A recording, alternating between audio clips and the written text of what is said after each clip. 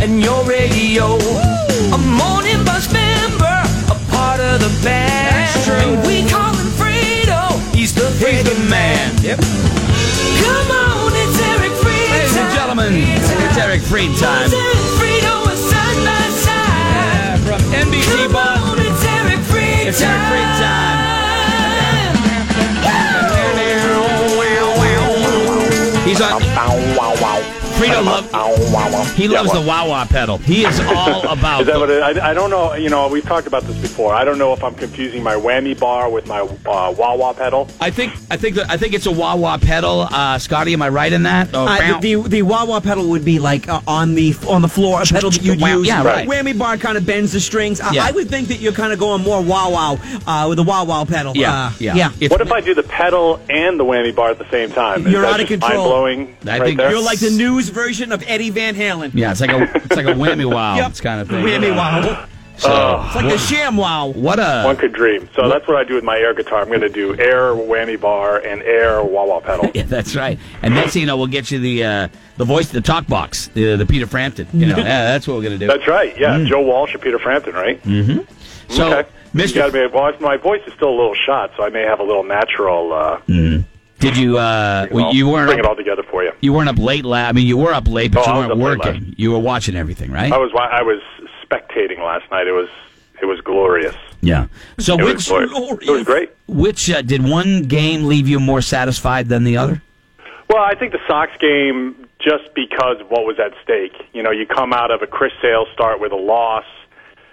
David Price is on the mound. There wasn't a lot of optimism about what he could do. You were kind of in it. I know Alex Cora said it wasn't a must-win, but you don't want to go to Houston, a team that had not lost in the playoffs, down 2-0. And that to me was, now, it was hard. It was one of those things when, if you think about it in the spring, going back and forth from like a regular season baseball game to Stanley Cup playoffs. It's like, whoa, you know, one is amped up and another one is a little bit laid back. Even with the tension of the Sox hanging on, you would flip over to the Patriots game. It's like, oh my gosh, you know, they just scored again, or Mahomes is amazing, or Brady's under control. And so it was neck and neck, but just because of what was at stake for the Sox, I'll give them the edge. But it's hard to argue with the theater and the entertainment of that football game, that's for sure. Kelly?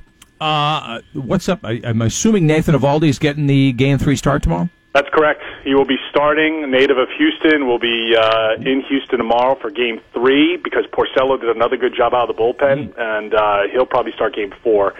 The thing with Eovaldi is he is one of the, right now, MVPs for the Sox postseason run here because of what he did in New York. You know, after that loss to the Yankees in Game 2 of the divisional series, he goes out, throws 7 innings. Now, he had plenty of run support, 16-1 final over the Yanks, but that was a huge moment for Eovaldi, huge moment for the Sox. And just watching Houston, because I know we haven't seen a ton of them. We saw their World Series run last year, obviously, and the Sox got caught in the middle of that. There are not a lot of easy outs in that lineup, so it'll be a big test for Eovaldi. You guys, it's a break for the Buzz crew because that's a 5 p.m. Eastern time first pitch I like tomorrow, that. I That's believe. nice. I like that a lot. I'll You tell you. enjoy that instead of last night. You know, you got to stay up till midnight. But you got Eovaldi in Game 3, and then we'll have to figure out what's going on with Chris Sale. He was hospitalized last night with some sort of stomach issue. Alex Cora said he expected Sale to be discharged today and join the team in Houston, so hopefully he's okay. He didn't pitch horribly in Game 1. He wasn't dominant. He kind of scraped it together. I mean, obviously he had control problems, and I don't know if that was tied to him not feeling well, but showed up to the park Sunday, I guess, and wasn't feeling well. So we'll see how that impacts Sale going forward. But you never like to you see that little headline, you know, Sale hospitalized with stomach illness. Like, what? So it's cool though. Whenever there's a playoff game at Fenway, you know, we have a friend of ours, John Loreni, who was hanging out outside of Fenway, and then Steve Perry from Journey walks by, and there's so many celebrities that go to especially the upper levels of the baseball playoffs. You know, it's just a great time to be in the city when there's a game at Fenway because you never know who you're going to run into. You know? This was a great, you know, I can't remember. I saw somebody tweet out, like, what was a good sport, one of the best sports days. I remember being at Gillette, I think it was 03. Ortiz hit a home run. The Patriots are playing that day. They had a win. They went undefeated at home that season. Like, that was one of the, it's another one where, for those of us who have teenagers and all they know is, oh yeah, winning. The Patriots and the Sox playing the same day. That's guaranteed win for those two teams. Like, well, it wasn't always that way, right. Right. And it just changes. The buzz is there. The excitement is there. You can feel it at Fenway. You're right, Greg. There's just a lot of interest, especially when you take a look at, Houston's just got this all-star lineup. Sox won 108 games, and then last night with the Patriots and the Chiefs, it was just a classic case of Brady still playing at a Hall of Fame level, and Mahomes coming out and just continuing to prove that he's a guy who can just put up amazing numbers over these next few years if he stays healthy. Fun to watch. We talked with Chatham last hour about the Patriots, and we got, of course, the Bruins are playing. Now it's getting into the thick of things. The Celtics start tomorrow.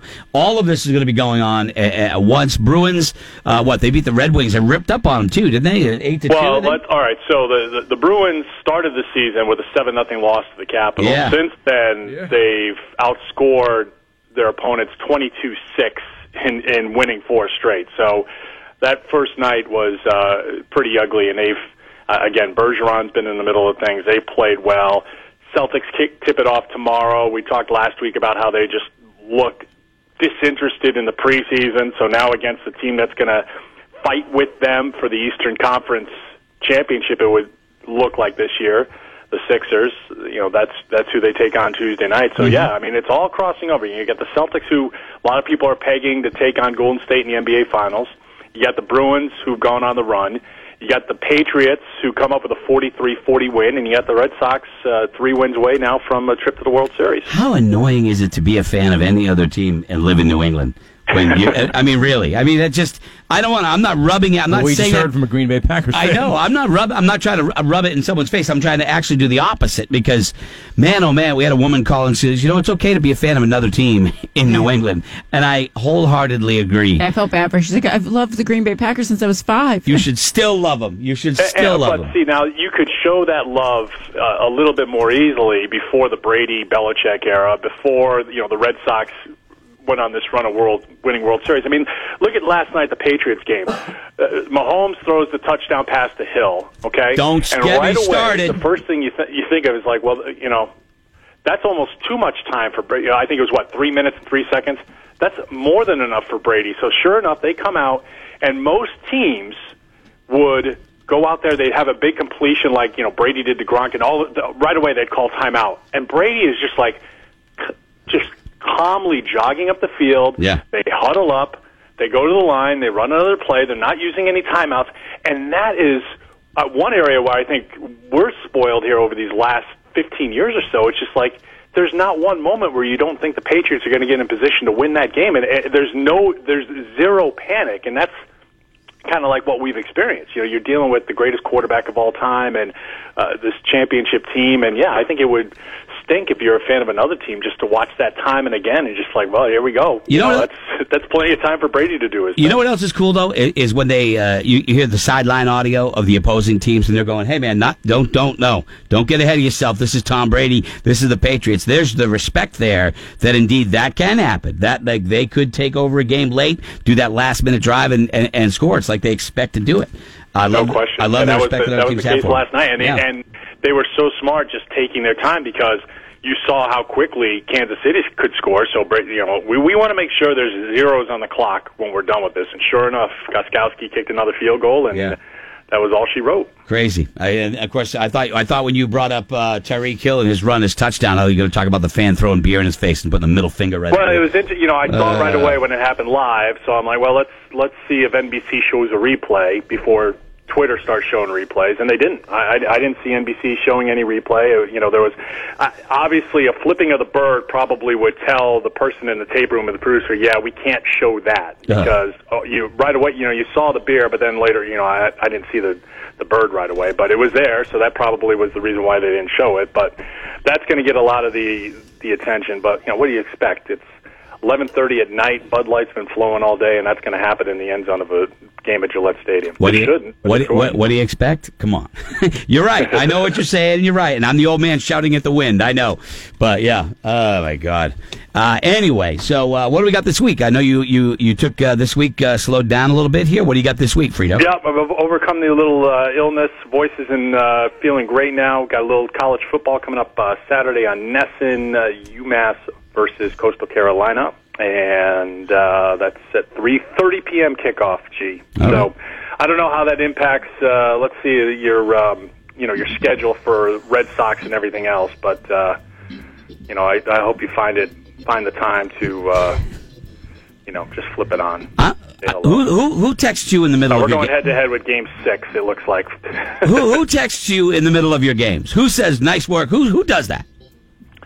Scott McMullen. Oh, yeah, okay. You'd be shocked. Okay. He's just like, I really Okay. thought they should have passed on third down there instead of running that draw play. I'm like, Okay. Scott, exactly. And then I say, whatever he texts me, I say it on the air. Scotty, love this Because man. I feel so confident in what he tells me. Tell And Eric- He would never, ever lie to me or lead me No, astray. never. Tell Eric, well, let's just share with the audience that I don't know the answer. What were you looking at on the internet while Eric was talking about sports? Do I get to guess? Yeah, you go ahead and guess. All right. It's either cymbals, some kind of drum kit, or some scantily clad model, or a scantily clad model playing a drum. Oh, my God. That'd be the trifecta. It is none of that. I was just answering an email through Facebook. Wow. Okay. Yes. All right. Well, Yep. there you go. Scott McMullen. I was Okay. actually. I've been in the studio. I know. I know how the sausage is made in there. Okay. Yeah. I completely love Roadkill. There's nothing he can do during one of our Monday morning segments that would make me feel otherwise. You I know know what? he just it's his 20-minute siesta. That's the way I look at it. You know what? I'm listening to you. You know what? You know what taking you're it all talking in. about. I'm taking it all in. I just don't know what you're talking about. Frito is one. Frito Well, is that one makes of two the of us, few. Scotty. So that's good. He's one of the few that's been in the room where it happened.